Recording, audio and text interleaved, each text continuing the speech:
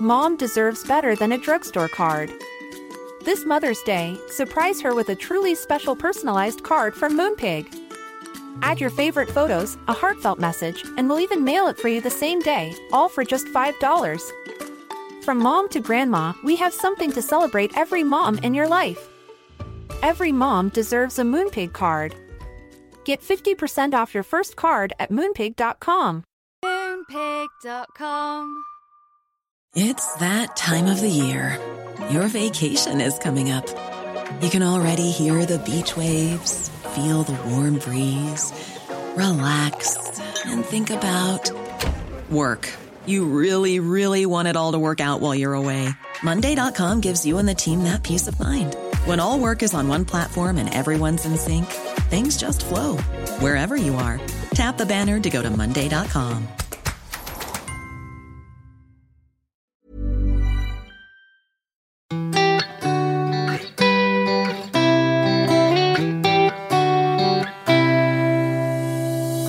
We're underway with Thursday's edition of Off Air. I'm sounding semi-professional and brisk because we've been told we have to be tight tonight, Jane. It's almost as if they think we waffle on. Imagine. I won't have it. Just Imagine. not possible. Now, on the Times Radio show, we did allude to the fact that you do have an amazing social life. You're always out and about. And Certainly that is the impression I like to convey to people. That is the view I have and of you. I'm not going to ever tell you when I sit on my sofa watching Netflix with a bowl of shreddies, because that would be very off-brand. So it never happens, listeners, ever. Do you have a hairnet on? You've got immaculate hair as well, I've got to say. Would that really be your cereal of choice? No, I don't even have any. I don't have shreddies in the house. I don't have food in the house. It's very off-brand. Don't you? No, I do.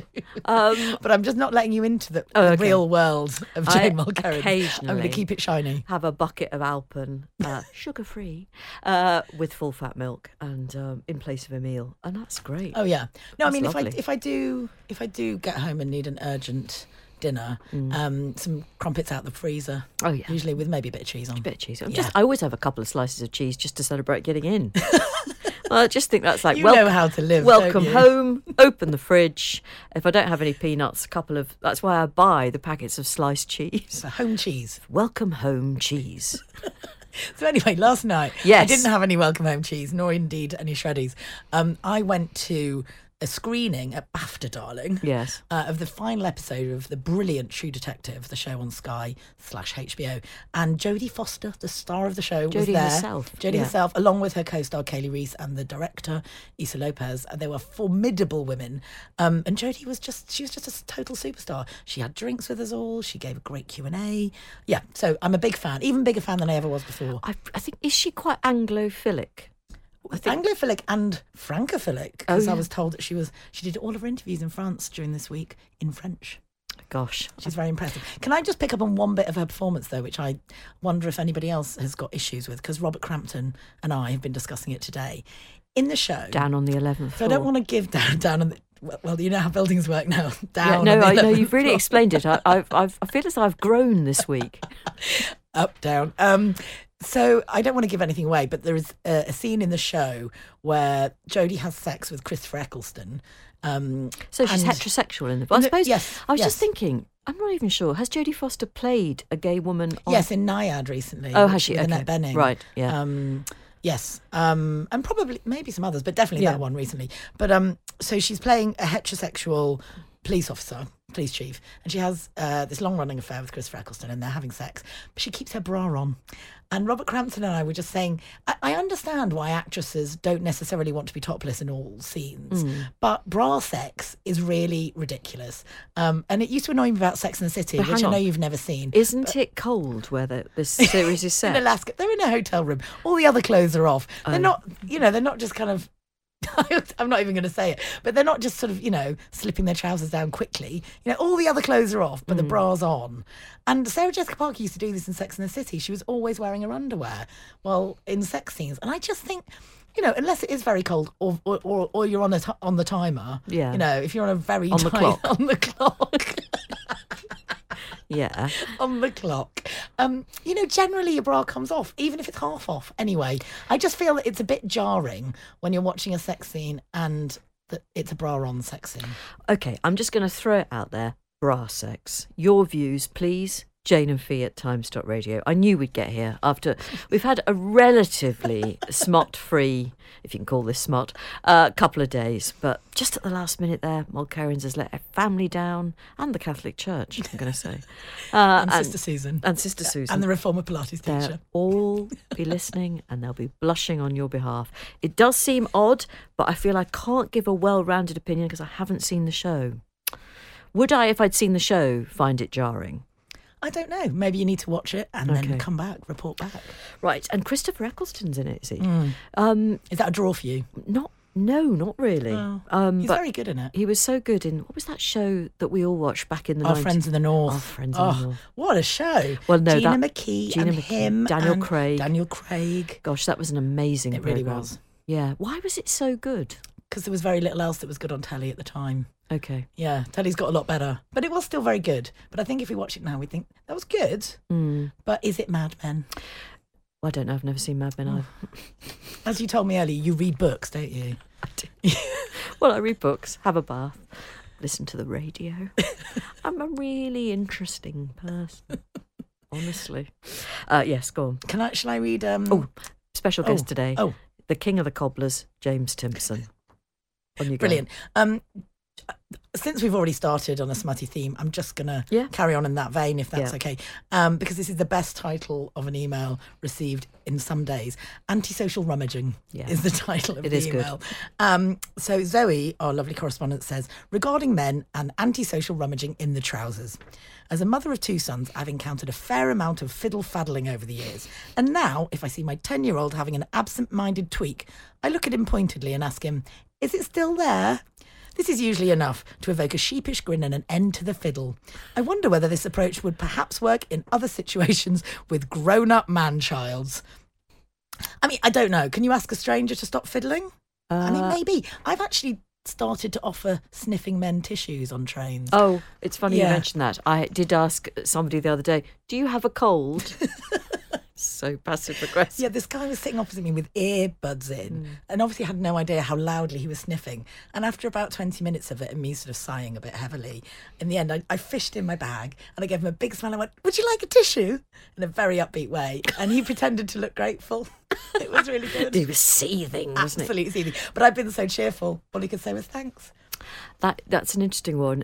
Is it just that men and boys maybe are never encouraged to leave the house with a tissue? I never go anywhere without a tissue. Absolutely not. Because I'm quite a clumsy person. I get sauce around my mouth. I get sauce down my shirt. Yeah, I'm wearing most of my lunch. Yeah, I always get daubings everywhere. So, and I genuinely, I'm accompanied by a wet wipe or two. In the summer, I've got wet wipes in my bag. Because dirty feet. When you're in London. Yeah, that's too much now. Sorry. It's getting very personal.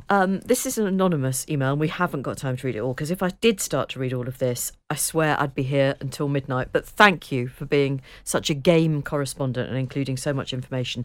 But actually, part of the email is about what it's like to be at the stage in life where you have older people on your mind and frankly often on the phone. And our correspondent says here, I knew 2024 was going to be a challenging year. Both my in-laws have got serious health issues.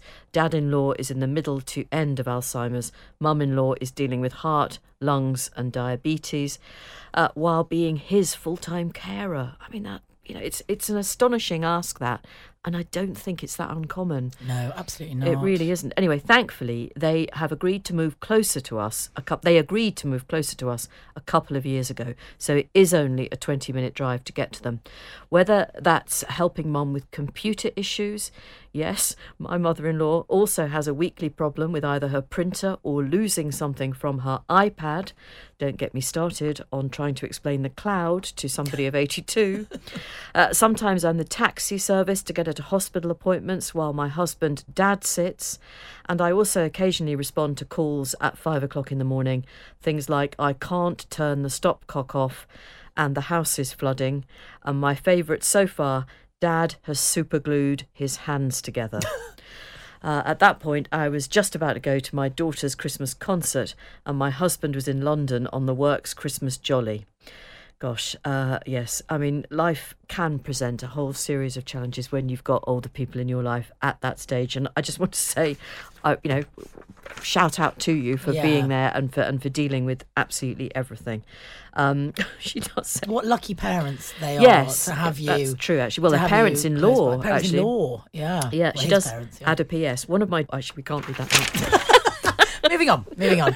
Yes, quickly. Going to plough on again with men grabbing their genitalia, and then I'm going to leave it. Then I'm going to leave it alone. Okay, right. Dear Jane and Jane, I was listening to Monday's podcast regarding the need for men to touch their genitalia whilst in public, and especially when talking to women, which frankly I find both annoying and unnecessary. Lo and behold, says our listener, I paused your podcast while I went into the shop here in Mallorca, where I now live, to collect some tile samples. I was led into a male-dominated workshop to see a fella who, guess what, felt the necessity to do exactly that whilst handing me over said samples. All I could think was, now I have to touch these tiles, knowing where his hands have been. So she does go on to talking about a bed, but I would just like to say thank you, A, for relating that, fairly disgusting story. And also, our listener says she's just moved to Mallorca where she's starting a new life, and how fabulous is that? Karen, if you come across my friend Claire, who's an interior designer, who's also just started a new life in Mallorca, she'll definitely probably know some places you can get tiles where men don't touch themselves, because she's very good like that. That's a good strap line for a shop, isn't it? They could say, we sell tiles and our male shop assistants don't touch themselves. It's not that catchy. Here are our opening opening hours. You need a long front for that. For that name. You would. Maybe a double-decker of a name there. It's such... It doesn't seem Touch-free tiles. It's very good. It doesn't seem a lot to ask. It's not that much. Maybe there could be some training. Wouldn't take that long. Yeah. Just to say, maybe don't touch yourself at the same time as handing over the tiles. Kate is in Somerset. I've just heard you saying, Jane, that you generally lean towards being supportive of Meghan and Harry, but sometimes they make it difficult for you. Yes, I did say that, and I do still stick to that. Thank you for voicing that opinion, as I do feel the same, but I'm pretty sure I'm in a minority. I feel strongly that none of us can sit in judgment upon them. We don't know them personally, and yet they seem to be fair game for ridicule, whatever they do, and also too often, the target of vicious opinions and comments. To keep this short, even though the way they go about things will sometimes make me cringe and think, no, you're just giving people further ammunition, I do wish them well and hope that one day they'll find what truly suits them and that the distasteful and obsessive interest in them calms down. Do you know, I don't think there's any sign of it calming down right now. And of course, some people will say, well, that's their fault. It's difficult, isn't it? Because everyone's the hero of their own story, and I'm quite sure in the Sussexes' mind, you know, they're trying to do everything right, because I don't think they're deliberately setting out to antagonise people or be provocative. I mean, you know, I'm sure they just probably think naming their children Sussex, like we had a story today, is a nice thing to do to unify their family. I mean, nobody sees their own motives in any other way than entirely positive, do they? So no, they don't. It's all about perspective. It is, and I just think just give them a bit of, just give them some space. But then, of course, at the same time, they both want their privacy, and then they seem to want attention. So I genuinely do struggle with my view on them, but I refuse to be the Harry and Meghan are terrible camp, because I can't be that black and white about it. I won't be. No, I'm just reserving the right to sit on the fence, to completely perch on the fence here. Fair enough. Give Absolutely. them a fair hearing. Well, yes, give them a fair hearing with their massive Netflix. You know. Jane. Anyway, right, moving on. We've had a lovely email. It is quite long. I'll get through as much as I can because it's a great email from Jean called Olden Days. Dear Jane, M and Fee, regarding your recent musings about how reporters in the field in the olden days used to get their stories to the news desk via copy takers, sent me right back to my decades travelling up and down the South Wales valleys in rain, shine and everything in between. The importance of knowing the location of every payphone box in the area was as vital to the local reporters as it is to London taxi drivers to have complete command of the knowledge. With 2 deadlines to meet each day, it was sometimes hair-raising to go to the nearest phone box first if a breaking story was emerging. And the feeling of elation of having got there ahead of some snooty, superior reporter from the broadcasting media was beyond compare. So we can take it that Jean is print, not broadcast. Right. And sometimes just minutes to go to deadline, you would find yourself cobbling together a few paths to read over to the world-weary copy takers while gagging from the inevitable stench of urine filling the phone box. Oh, the glamour of being a journalist, she says. Also, you would have to contend with a queue of locals angrily tapping on the glass, mouthing not always politely, "How much longer are you going to be?" I would find that such a pressurised working schedule. I really would. Yeah. I couldn't deal with it. Yeah, I mean, I think you had to really think on your feet. It was about speed as much as anything else. So did you have it in your head and then you'd recite it, or do you do it in shorthand on a notepad and then read it out? I think some people who were very good probably just did it in their heads. I always had to write notes because I just couldn't order my thoughts that well. But I think very good news reporters could just download it from their brain and speak it to copy takers, which, you know, if you've only got a few minutes before deadline, you'd have to. Jean would like to talk. One memorable occasion, she says, comes to mind when the safety net of the subs, who would, you know, correct things if you got it wrong, was temporarily holed. So basically, she'd been sent to the Rhondda Valley to cover a press conference concerning the hunt for a violent criminal. Detective in charge of the search issued a warning to the public not to approach the highly dangerous man but to contact the police. Her colleague managed to get to the nearest phone box with seconds to spare to read out the latest on the manhunt to the waiting copy taker just in time for the first edition. Later, back in the district office, we eagerly awaited for our early copies to arrive, only to find that somehow the dire warning from the DI now read, "We're warning the public not to approach this dangerous man as he is known to keep mice down his trousers." Right. Of course, it should have read knives.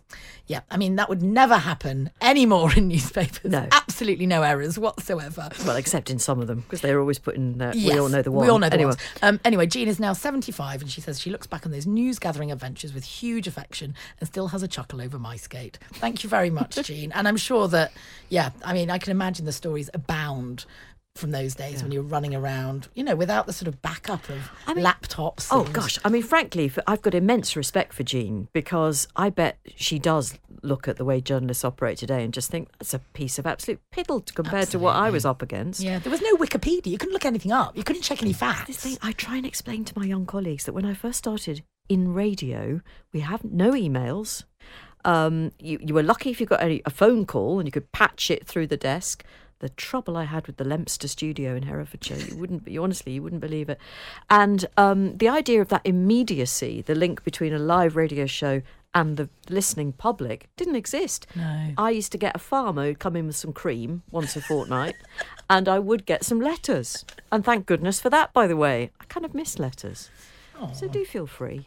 Yeah, it's time. I sometimes get letters downstairs on the 11th floor. Do you? Generally not positive ones, so it has to be said. I'm sure you have many, many admirers. Well, actually, can I fan mail klaxon to you? But you do an email first, but I've got some fan mail here for you. Well, no, I just wanted to say that Claire emailed to say, Jane and Jane, I was hoping to hear your thoughts on the death of Steve Wright. And actually, Claire, it broke, didn't it? That awful, and it was genuinely awful and shocking news. It broke while Jane and I were talking to each other. And actually, I was so shocked by it that we stopped the podcast, and we didn't actually. I think I then referenced it right at the very end of the podcast because, it's been a genuinely very sad week for all of us who just love radio and love the form of radio and love the way that certain people like Steve Wright totally got it, made it their own, and just conjured up endless hours of magic out of, frankly, not very much.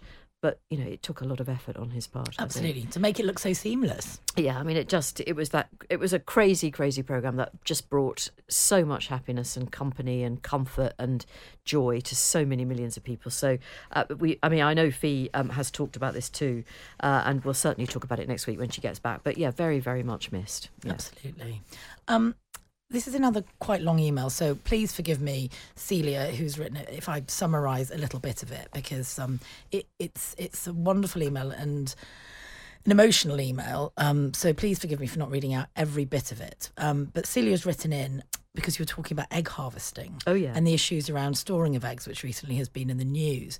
And a correspondent story that we read out before relating to a daughter in her 20s who'd been diagnosed with cancer and decided to freeze her eggs before her treatment started. Now, Celia's daughter was faced with a very similar situation, but unfortunately it was told that they couldn't wait for her to have the hormone treatment to stimulate her eggs in time to have the egg retrieval and harvest before she needed to start the treatment. So unfortunately, she was told there was just no time. She says her daughter was in her 20s and really, really did want to start a family and was heartbroken. to not be able to have that treatment. But, you know, of course, her family just wanted her to get well. Yeah. So jump to a little over 2 years later, says Celia, and after 6 rounds of chemotherapy, happily, her daughter is still with us, living in a new city and with a new job and thankfully free from cancer. She was mostly just treated at Christie's in Manchester and is still involved with the teens and the young adults group there. We do not know how seriously this whole process has affected her fertility, but it's certainly not helped. And if she had been able to freeze her eggs when she was a healthy 23-year-old, she would have jumped at it. But sadly, it did not work out for her. I do hope that your other correspondent's daughter has had happier times of being able to make that decision, and the ability for the NHS to be able to support young people to enhance their fertility options is just wonderful. I just want to say, Celia, thank you so much for writing in about this, because, you know, for whatever reason someone isn't able to go through with their family planning in the way that they thought they might is obviously, you know, really hard. And I speak from personal experience on this. You know, I've been through IVF, which didn't work. So I really do know that it's difficult to come to terms with those things. Your daughter is still very young. And I'm really hopeful that, you know, we make such great leaps in terms of fertility treatment every year. And that hopefully there will be options by the time she wants to think about starting a family that, you know, will be available to her. But I think it is a really difficult one. Being made to make that choice of your treatment, your necessary treatment, starting imminently and having a bit more time to think about your future self is just, it's a choice that nobody should have to make. And I really do feel for all of you in that. On another note, she'd just like to say, Jane, that she's been listening to you and Fee, including at the other place, for years, and she thinks that Dame Garvey has got a lovely ring to it. So she certainly refers to you as Mom. And will do if your paths ever cross. Yeah, I do think that, I hoped by today I'd have a letter saying that Baroness Garvey has been appointed. But I think maybe that's got lost in the post. Well, maybe next week. It's my birthday in June, and it's the significant birthday, so... That would be a nice gift. Millie actually has emailed to say, shouldn't it be the House of Lords and Ladies now? With reference to the House of Lords. I mean, actually, why is it called the House of Lords? And then for years we had a Queen, but we were still the United Kingdom. Why were we not the United Queendom? Why should we? In fact, now I'm going to start a petition to be called the United Queendom while we've got a king. Because for years with the UK, when we had anyway, never mind. Actually, Millie's main point in the email is about Caroline Quentin. I just think her voice is such a comfort, says Millie. She was a guest earlier in the week. She's a national treasure. Whenever I hear her name, though, I'm reminded of my granny. Caroline starred in a short series called Life Begins in 2005. And it was the last programme my Granny Myra watched before she died. One of those funny things we managed to laugh about despite the incredible grief. She lived with us for my whole life, and I was 10 when she died. She was truly a wonderful woman, devoted her retired life to helping her family, was a committed Christian who would happily pray aloud whilst driving us to school, always starting, "Well, Lord." She was pleasant to everyone, and to our embarrassment always struck up conversations with strangers, but with a twinkle in her eye. Her favourite trick was to pretend she was cross with us and say, "Come here," and then just give us a big hug. She was everyone's adopted granny, but she was our real granny, and we still all miss her every day, despite her dying almost 20 years ago. Millie, that's lovely, and thank you very much for your email and your very fond memories of your gran. Can I just ask you on a Caroline Quentin note, yes, whether there was something going on with the universe that day? Because after off-air, I went off to have my hair cut, and on my way home, thank you very much, on my way home... Does suit your face. Thanks very much. It's a good job, isn't it? On my way home, my hairdresser texted me to check I got home all right, because he's lovely. And he said he'd been rewatching Jonathan Creek, and he'd been too young while watching it first time round to realise how amazing Caroline Quentin is. And I said, that's very spooky, because Jane interviewed him today, and I sent him the podcast to listen to. Isn't that spooky? Like, Caroline Quentin just, you know... Gosh. Infiltrating everyone's lives on the same day. I think she is one of those people who is kind of gently, if you like, part of the fabric of the nation. Absolutely. Those people that almost everybody who's ever come across anything she's done likes. Yeah. And that's a gift that, I'm going to say it, not everybody has. It's very true. Now, let's talk cobblers. In the company of James Timpson, CEO of Timpsons. If you're listening outside the United Kingdom, Timpsons is a very kind of an establishment shop here in the UK. It's up and down just about every high street in the land, and it does shoe repairs, watch repairs, sells watch straps. It'll put a hole in your belt buckle. It sells shoelaces, and a polish. And I mean, it's just there's nothing glamorous. It cuts keys. Key cutting. It's not glamorous. It is tremendously efficient and much loved. A little bit like Carolyn Quentin, although I don't think she'll thank me for that comparison to a branch of a cobbling company or to a major cobbling company. And the CEO is James Timpson. He also has a kind of another life, really, because Timpson specialises in employing former prisoners. So he's also the chair, James, of the Prison Reform Trust. So there's quite a lot about prison and prison reform in this interview. And Timpson's does pride itself just generally on being a great place to work. There are some employee benefits you'll hear about. Things like you get your birthday off. That's lovely. Yeah, which is lovely. I spent my birthday with you this year, though, which is better than even having a day off. I think a lot of people would choose that option. Yeah. I really do. So here is James Timpson, CEO of Timpsons in the UK. And he, first of all, talked about how business was, bearing in mind that today we heard the news that Britain is officially in recession. Well, we're quite an anomaly because when business is brilliant for everybody else, we do okay. And when it's bad for everybody else, we still do okay because we're in the business of fixing things and repairing things. What we actually see is when things get really difficult, people actually bring more items in to get repaired because they don't want to buy new ones. But what we've seen from a sort of a retail perspective is that things were going pretty well up until mid-December. And since then, it has been a bit quieter. But for us, it's still actually pretty good. We're not complaining. Paresh, my finance director, hasn't had to come and have words with me yet. And we're sort of on track. But what I'm seeing is some high street businesses are doing really well. And the ones that have been doing badly are doing even worse. So there isn't a consistent picture. Okay. I mean, you have how many shops across the country? Timpsons, I'm talking about. 2,100 shops across the country, and over in Ireland as well. So we've got a pretty good idea of what's going on. Right, okay. And as you say, you're in poorer areas, you're in rich areas. I happen to be, I think it was your Hanover Square Mayfair branch the other day because I was passing and I needed a watch strap. I mean, you just do all sorts of stuff for all of us on a daily basis, and you are renowned for the decent service. And I've got to say that over the years, things like having holes punched in belts has been done for me at Timpsons for free. And that's something you encourage, isn't it? Very much so. So 4% of all of the transactions that we have are for free. In fact, if anything, I'd much prefer we did more transactions for free because customers love it. And even though we don't get any money, although you may make a donation to charity, we have a little charity box on the counter, you remember it and you come back because you don't get much for free nowadays. The shop you're referring to is actually a really handy shop for me as well, because when I get the train down from London, that's a really handy spot to leave my bag and use the loo at the back of the shop. It's perfect. Yeah, I didn't use the loo, but now I know it's there. I might pop in again. I kind of gave the impression that I was a Mayfair resident there. I need to make it very clear that I'm certainly not, but I happen to be in the area. What about the fact that we've had Rachel Reeves on Times Radio, or certainly a clip of an interview with Rachel Reeves, in which she fairly and squarely put the blame on Rishi Sunak. She's calling it Rishi's recession. What do you say to that? I mean, we've been battling a lot of things recently. So in our business, COVID was very, very difficult. When all of our shops were closed, we're not an online business. We were losing, I think, about £1 million a week on average. So that was really difficult. So we came out of that. And then we've had the energy crisis. There's an awful lot of unusual economic factors that are impacting us. Higher interest rates. Higher interest rates actually suits us because we got cash in the bank. So for the first time in a long time, we're making profit on our money in the bank.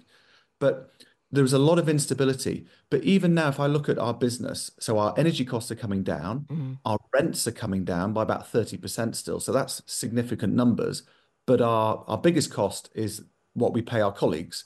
And that is going up more than I've ever known in the 20 odd years I've been running the business. And with the national living wage going up again in April, by 9.8%, that's going to have a big impact, not just on payroll costs, but also on prices, because we're all going to have to put our prices up to make money. But surely businesses like yours, particularly yours, I mean, you really pride yourself on decent treatment for your employees. You're going to be happy, aren't you, to, relatively speaking, to cough up more for your staff? Yeah, it's really important to us. So we always pay more than the national minimum wage, and our colleagues get weekly bonuses that are pretty substantial.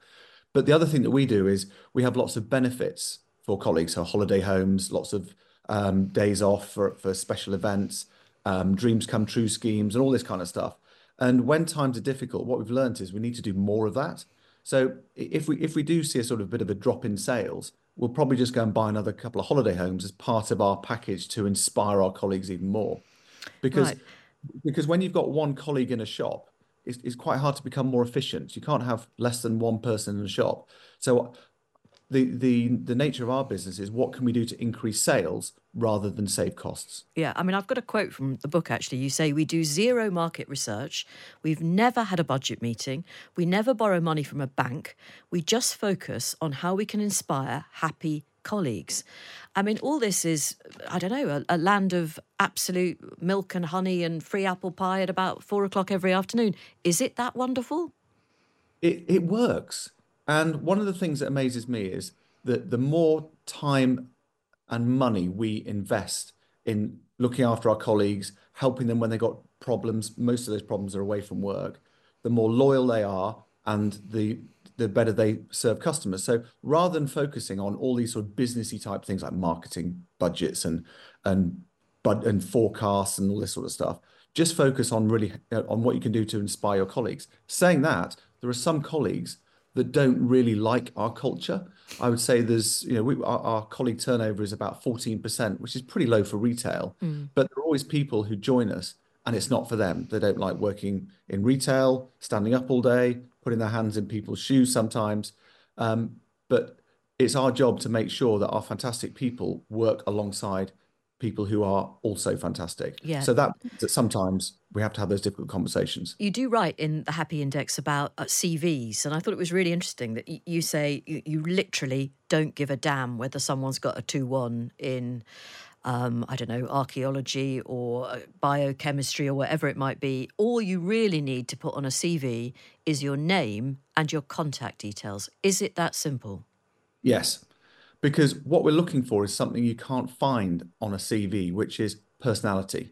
So you may be the world's best shoe repairer or photo processor, but if you're moody, unreliable, dishonest, and grumpy, our customers don't want you to be in our shops, and our colleagues certainly don't want you to be in our shops. So what we find is just recruit on personality and then train for skill. So Jane, I could teach you to repair watches in about a week and key cutting within about 3 or 4 months, but I can't teach you to have a different personality than you have. And what we've learned, just recruit on personality and it makes life a lot easier. We've had just a brief conversation earlier in the programme this afternoon about the so-called economically inactive. And I'm always a bit wary of using that term because I know people find it insulting and there are some good reasons why some people cannot be a part of the workforce. But a recurring theme on the text this afternoon has been people around the same age as me, actually, 59, who just feel that employers don't look at them, won't look at them. Would Timpsons look at somebody in their late 50s with a view to employing them? Very much so. Very, very much so. And it's a really good cohort for us to recruit from because they know how to work. They're really up for the challenge, and they seem to be able to learn the skills that we have in our business really well. I mean, we don't just recruit people of your age. We recruit people of your age who've just come out of prison as well. So we're sort of a big believer in second chances. Let's talk about your policy of recruiting former prisoners, because I think, according to the book, it began for you when you would visit Style Prison in Cheshire. And actually, coincidentally, I have been inside Style myself for a work project, and it's a pretty bleak place, actually, I have to say, with some phenomenal staff doing their very best and some very, very interesting people serving sentences there as well. But you were there because your mum was a foster carer? That's right, yeah. I was brought up with foster children, as were with my brother and sister. And my mum, she used to have a lot of babies whose mums were still in Style Prison. So every week she used to go there on visits to bring the babies to go and see the mum. And we used to sit in the car, normally fight, when we were waiting for my mum to come back. And it always felt wrong to me that a baby was taken away from their mother. And I always wondered what went on the other side of the wall. So when I got the opportunity to go into a prison as an employer, about 22 years ago, I think it was, it was, I really wanted to go and understand what went on. And the first person I met was this young guy called Matthew, who was 19 years old, and he was about to be released in 3 months' time, didn't have a job. I thought his personality, coming back to what we're talking about, the personality was absolutely brilliant. So I offered him a job, and it sort of went on from there. And you also, you now have a role with the Prison Reform Trust, don't you? You're still doing that. Yeah, I chair it's wonderful, the Prison Reform Trust. So I've got one more year to go. And it's the work they do is so important, just representing prisoners and their families, because we're dealing with the most complex people in the country in a system that is the most complex system in the country. Is the British prison system any good? I mean, I say that because I think just this week there was a report about Bedford Prison. It was literally rat and cockroach infested. How is that possible in a country like ours in 2024? So let me give you some positives first before I go on to the problems. If you speak to lots of people who work with us who've been through the prison system, they will say that one prison officer helped change their life, was inspirational, showed them kindness, gave them direction and leadership. There are incredible things that happen in prison, and people really do turn their lives around. But saying that, at the moment, there are a lot of challenges in the prison system, partly because the numbers of prisoners in the system, it is full. I think last week there were 1,200 spare beds, and it's got down to less than 50 in other weeks. And that means it's very difficult to actually make the system work. And then if you add on the problems of short staffing, it means that men and women are in their cells for far too long. They're not getting to education. They're not getting to activities. And that is when you get the problems. What you talk about with Bedford, I know Charlie Taylor, and I think he's a really good chief inspector. He is the chief inspector, yeah. He's excellent. And I've been on prison inspections before, and I've seen similar things. And it's about standards and it's about decency. And while someone may have failed society and they are locked up in prison, it doesn't mean that we can treat them in a way that's not going to help them come back into society as a normal person with an understanding of how society works. We need to treat them with decency, and we need to give them an opportunity to turn their life around. That is why standards in a prison is really important. In fact, when I go into a prison, if I see litter in the grounds and on the grass, I always know there's a problem. There will be more self-harm in a prison the more litter there is. And it is a real problem.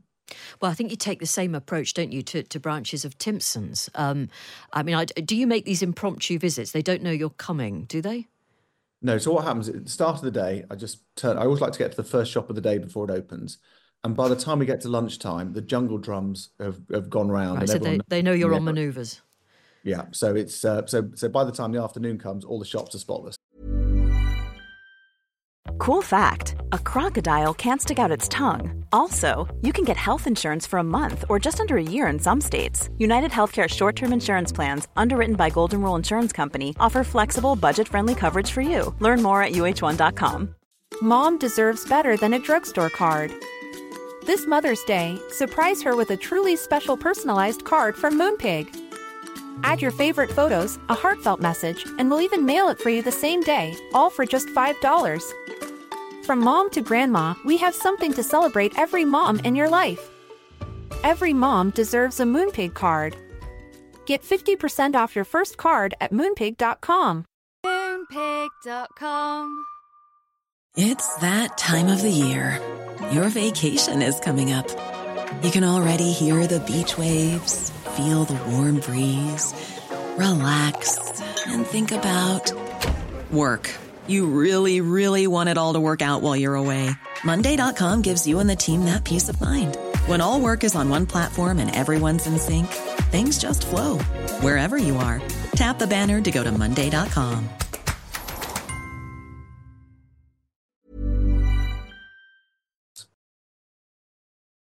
My guest is the boss of Timpsons, James Timpson. Now, James, actually, I was going to ask you earlier, and I apologise for going back to the subject, but you don't presumably employ every sort of ex-offender, do you? No, we don't. We don't employ sex offenders. We don't employ people who've got significant drug and alcohol problems, and we don't recruit people. The way I describe it is they haven't come to the end of their criminal life.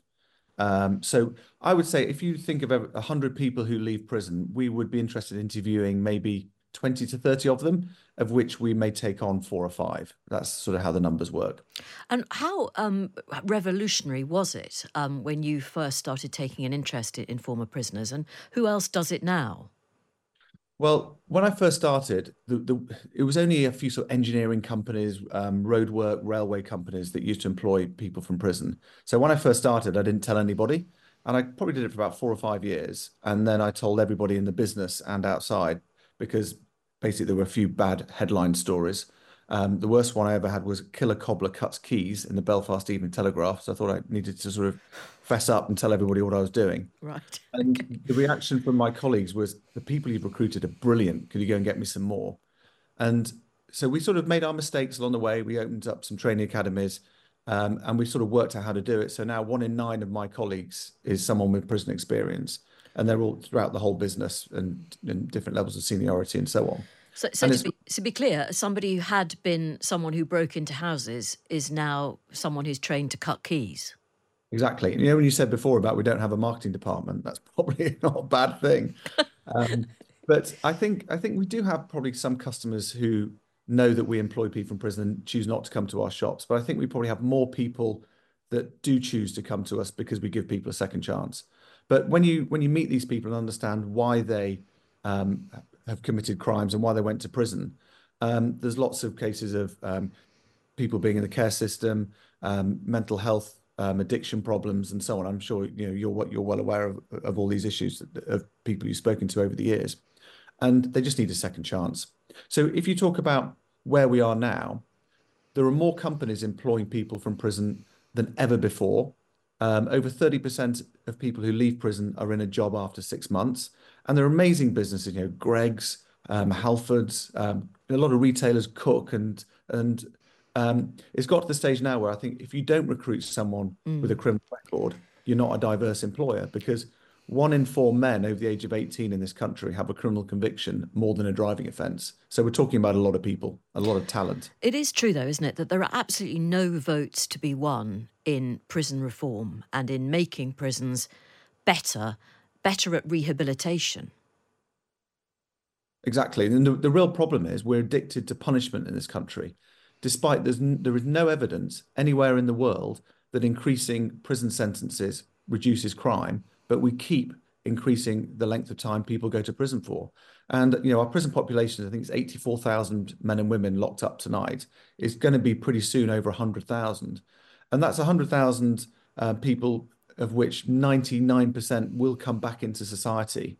And when I go around prisons and meet these men and women on the wings, a lot of them are there for so long, they just lose complete hope. They lose their families, they lose their careers, and they lose their sense of purpose in life. So when they are released, it's going to be hard for them to get a job, and they're going to be more reliant on the state than ever before. You do acknowledge in the Happy Index, your book about running, on how to run a happy place of work, that you have made mistakes. And I think you find yourself guilty of something called entrepreneur-itis. Just define that for me. Well, it's a word I invented, so it's probably grammatically incorrect. But one of the problems about business people is when they become quite successful, they have this fear that it's always going to go wrong, because like in our business, like lots of other businesses, we've run out of money a few times and you think everything's going to be a disaster, especially in COVID when we thought we were going to go bust. And there's this sort of, you want to cash in your chips and de-risk everything. So there's this incentive to always want to sell the business. And then I've seen it so many times. People sell the business. They have this dream of taking it easy, buying a house in Mallorca, going on lots of holidays. And within 6 months, they're desperate to get back into business again, because that's what they love. So I'm a big believer in we're a family business. We keep going despite the ups and downs. Yeah, and in the COVID and pandemic period, you obviously were assuming that, you know, really the worst could happen to you, because you did have to shut, didn't you, for quite a chunk of time, but you carried on paying your rent. Yeah, so I was a bit naive, really. I thought, oh, this is going to last for 3 or 4 weeks. I'm always sort of on the positive side of things. And so I said to all my colleagues, right, I'm going to pay you 100% all the way through. And I wrote to all of our landlords and all of our suppliers to say, I'm going to honour every contract we signed. I'm going to pay every bill that's due. Thinking, as I said, it'd last about 3 or 4 weeks. And then when we were on week 14 and I'd lost, I think we lost £29 million until things started to turn around. But I knew the values of the business and the culture that we had, that it was more important for me to look after everybody and do what we'd promised than go back on that. So it cost us a lot of money. But I know we supported our colleagues during difficult times, but it was pretty hairy. Yeah. I love the fact that you also acknowledge that you do make mistakes, and you bought a hotel for your workforce, and everything was free there. I think they got a free holiday, but the only problem was that although they loved their colleagues, they didn't necessarily want to go on holiday with them. Yeah, I hadn't worked that one out. I assumed everyone would really like it because John Lewis, the John Lewis Partnership, have 4 hotels. Right. I remember speaking to them about, everyone loves it, it's great. So I bought this hotel and realised pretty quickly that it wasn't going to work. So then basically we knocked it down and built a restaurant. It's a restaurant called the Oyster Catcher in Rossniger. So it's actually, fortunately, in the end, it's turned out okay, but it was a bit of a disaster at the time. Right. And you're like, very finally, you'll like this story from Lois, James. I love Timpson's. Employing ex-prisoners worked out well here in Taunton. When the upmarket jewellers next door to them were the target of an armed raid, a member of the public told the staff in Timpson's, who ran next door, floored the criminals and called the police. Brave and charming staff. There you go. There's a very positive, ringing endorsement there from Lois. Well, that was a good text that just basically backed up the notion that Timpson's was a great shop that employed great people. And that was from Lois in Somerset. So thanks to her for texting in. You are free to listen to Times Radio. There's an app. It doesn't cost you anything. And there's a range of stations available. Sport, talk, all sorts. Music. Yeah, and all the podcasts. And all the podcasts. Yeah, but mainly this one. You won't miss anything. If you get the Times Radio app, it's also nothing to pay. Can I emphasise this more? There's nothing to pay. Once more? You don't. It's free, all right? God's sake, it's free. The Times Radio app, it's free. Right. Have a bracing couple of days. Weirdly, it's turned very spring-like here in London. It can't last, can it? Oh, God, no. It'll be raining tomorrow. Yes. Saturday, whatever day we have off. And it'll be bleak and insufferable next week. Snowing by Wednesday. But Fee Glover's back after her. I'm sure it'll have been a very... Which is the real arrival of spring, yeah, surely. Which absolutely is. My personal crocus will burst forth. Right, Jane, no, thank you so much for your company. My pleasure. Thank you for having me. I'll be listening in next week to hear all about bra sex and everyone's opinions. Bra sex, that was Jane's idea. Jane and Fee at Times.radio.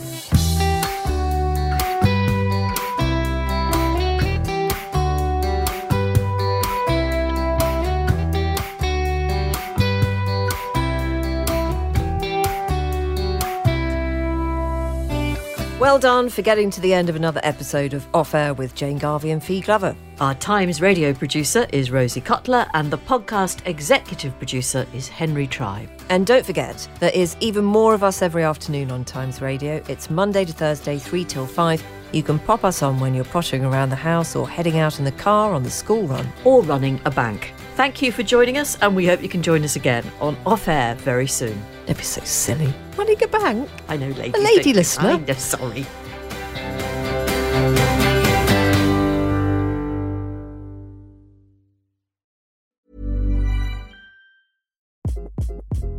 Hi, this is Craig Robinson from Ways to Win, and support for this podcast comes from Invesco QQQ, the official ETF of the NCAA. The future isn't scary. Not realizing its potential, however, could be. Just like on the recruiting trail, I've seen potential come in many forms as a coach. Learn more at Invesco.com/QQQ. Let's rethink possibility. Invesco Distributors, Inc. Mom deserves better than a drugstore card. This Mother's Day, surprise her with a truly special personalized card from Moonpig. Add your favorite photos, a heartfelt message, and we'll even mail it for you the same day, all for just $5. From mom to grandma, we have something to celebrate every mom in your life. Every mom deserves a Moonpig card. Get 50% off your first card at moonpig.com. Moonpig.com.